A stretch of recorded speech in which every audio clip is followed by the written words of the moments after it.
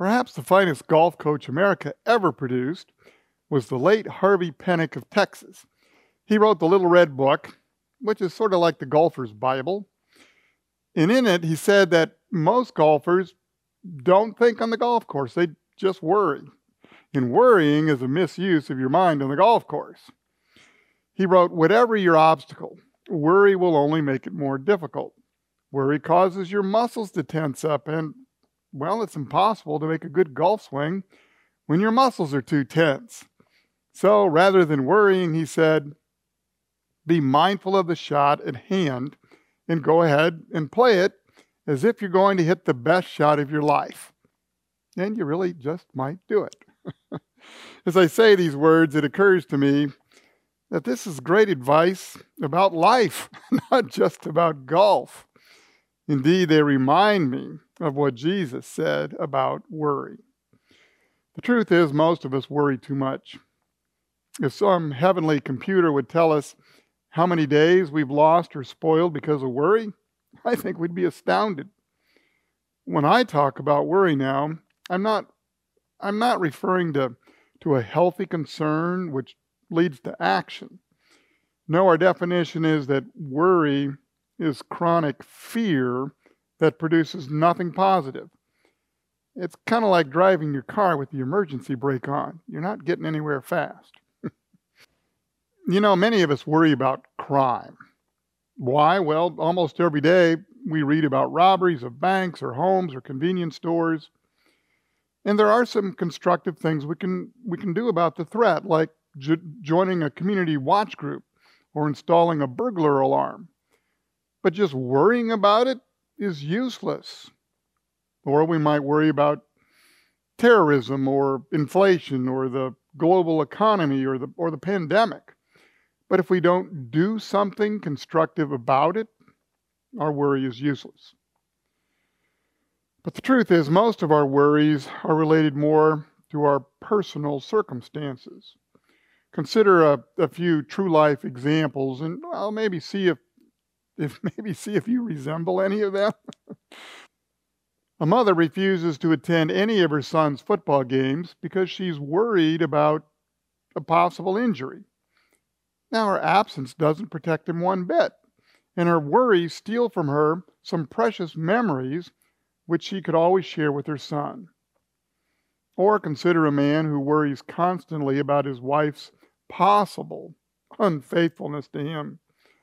Though she's never given him any reason to doubt her, she is an attractive woman who in her work comes in contact with lots of men. Her husband's constant worries, fueled by his own insecurities, destroy trust, and they interfere with his wife's career. And finally, the marriage fails, a victim of worry. Or consider a lady who has been disgustingly healthy for over 20 years, but hasn't enjoyed a day of it. She reads medical journals constantly and imagines herself having every symptom. Finally, her many years of imagined illnesses lead to a real one. Or consider the fictional farmer who is frugal and hard-working. In 8 out of 10 years, he made a good profit. But to hear him tell it, he constantly teetered on the edge of disaster. If the crops were good, he feared low prices. If the weather was bad, he feared crop failure. The poor man enjoyed misery in farming for over 40 years. Jesus urged us not to worry. He saw 3 things about worry that make it destructive. Worry is irreverent, irrelevant, and irresponsible. First of all, worry is irreverent because it presumes that God cannot be trusted, that he might not be sufficient for us. And yet, Jesus pointed to the lilies of the field, how beautifully God adorns them, and he asked, will God not much more clothe you, O you of little faith? And so, whenever we catch ourselves worrying about anything, we should immediately rebuke our worry and confess it for the sin that it is. As we do so, we receive God's forgiveness and the strength to begin again a day without worry. Now, worry is also irrelevant because it doesn't help or improve anything. Jesus asked, can you, by worry, add a single hour to your life? Well, can you? No. The answer is no. Years ago, when our son was in high school, one of his friends worried that he would not be tall enough to promote his aspirations as a basketball player. Sometimes he was even critical of his parents for not giving him taller genes. Yet for all his worry, his actual height was not affected whatsoever. Worry is also irresponsible. I mean, it burns up psychic energy with only negative results. Worry is interest paid on trouble before it's due. One renowned psychiatrist even claimed that there's all kinds of maladies that are often related to worry. Arthritis, asthma, ulcers, skin rash, coronary thrombosis. And there may be worse sins than worry, but none is more disabling.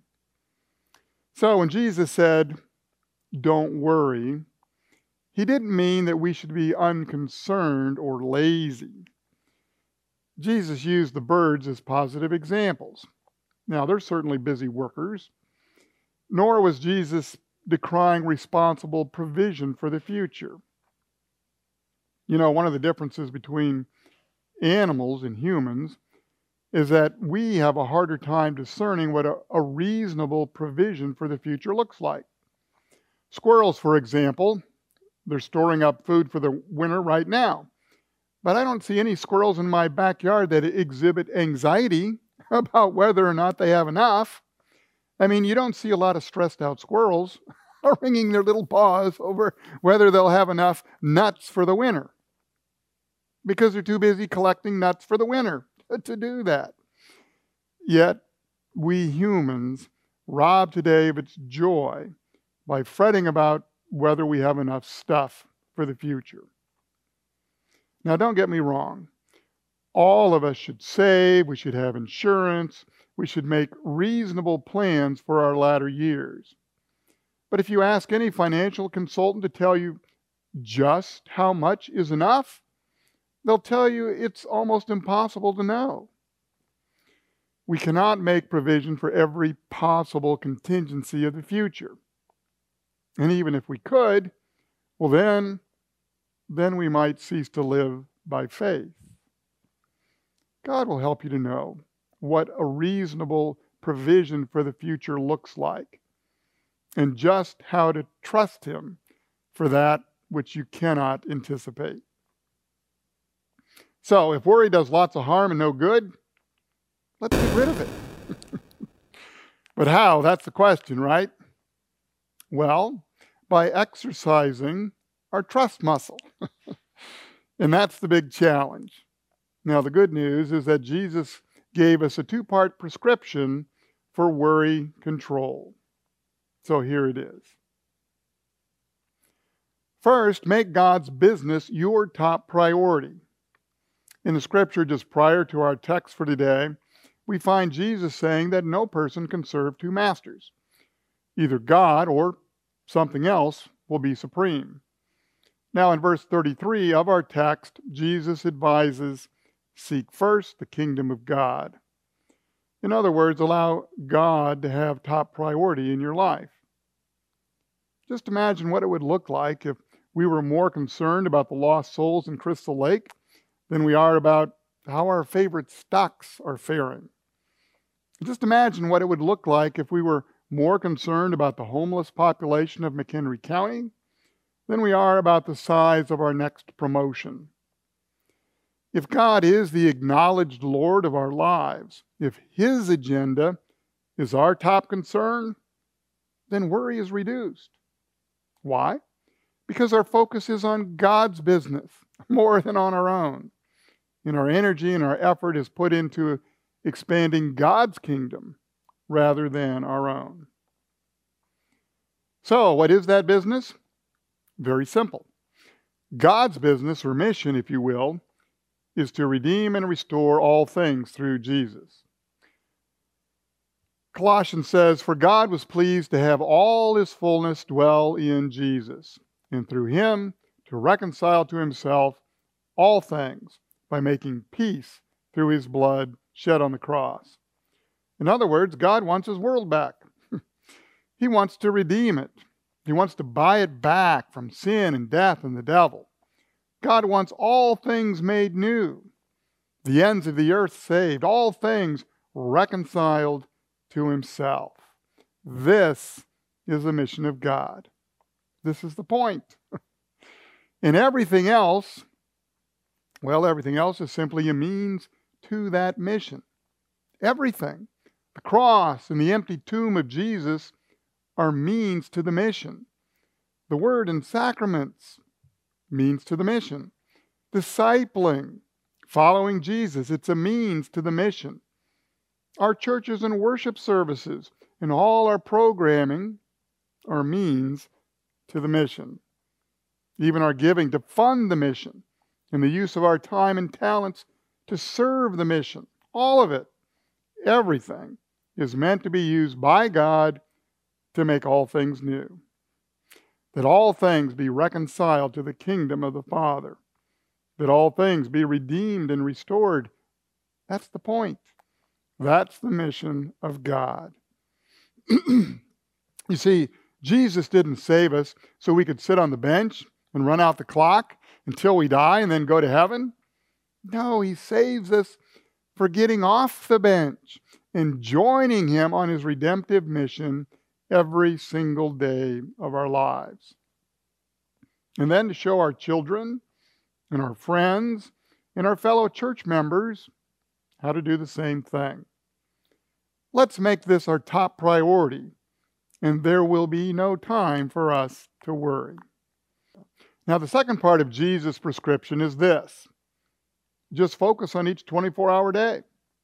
Now, I know you've heard this before, but we forget it so often that it bears repeating. In verse 34, we read, "Therefore, do not worry about tomorrow, for tomorrow will worry about itself. Each day has enough trouble of its own." So, how do we live in a day-tight compartment? Well, let me suggest 3 simple steps. First, start the day with God. Set aside at least 15 minutes early in the day. Start it off by repeating Psalm 118, verse 24. "This is the day that the Lord has made. Let us rejoice and be glad in it." I don't know, maybe have a short devotion. Read a little scripture. Just thank God for the day and dedicate it to his glory. And then remember your baptism and God's promise that he's always with you. That means the Holy Spirit who lives in you can be fully trusted to provide you all the resources you need today to live victoriously. Secondly, touch base with God periodically throughout the day. Now, it could take the form of what I might call a red light prayer, just little prayers that you can whisper with eyes wide open, like you should do at a red light. Maybe when you're about to talk with a customer, or just before boarding a plane, or, well, when you've got a really tough decision to make. That's what St. Paul meant when he advised us to pray continually. Now, it's amazing what peace this can bring. As the prophet Isaiah wrote, "God will keep in perfect peace that person whose mind is stayed on him." Now, the third key to living in a day-tight compartment, just end each day with God. So before you go to sleep, say, "Thanks, Lord. Thanks for walking through this day with me. Thanks for helping me at whatever critical point you had." And then say, if I've wounded any soul today, if I've caused one foot to go astray, if I've walked in my own willful way, please forgive me, God. And then ask for a restful night of sleep. And say, "Lord, if you see fit to give me another day tomorrow, I'll take it gladly. I love you, Lord." Amen. Now, to close, let me say this. I read about a man who lived in one of the most isolated corners of the Blue Ridge Mountains. Now, life was hard, And every day, his little hillside farm was at the mercy of drought or wind or cold. And yet he was about the most serene and deeply contented man that his pastor had ever known. So one day the pastor asked the old mountaineer if he had ever had any troubles and if he had ever spent sleepless nights. Well, sure, I've had my troubles, he said, but no sleepless nights. You see, when I go to bed, I say, Lord, you have to sit up all night anyway. There's no point in both of us losing sleep. You look after things tonight, and when tomorrow comes, I'll do the best I can to help you. Remember Jesus' prescription for worry control. First, make God's business your top priority. And secondly, just focus on each 24-hour day and let tomorrow worry about itself. My friends, nothing can happen tomorrow that you and God cannot handle together. No, let me rephrase that. There's absolutely nothing that can happen today or tomorrow that God cannot handle, including your salvation. So let's have less worry and more trust. Begin flexing your trust muscles today. Amen.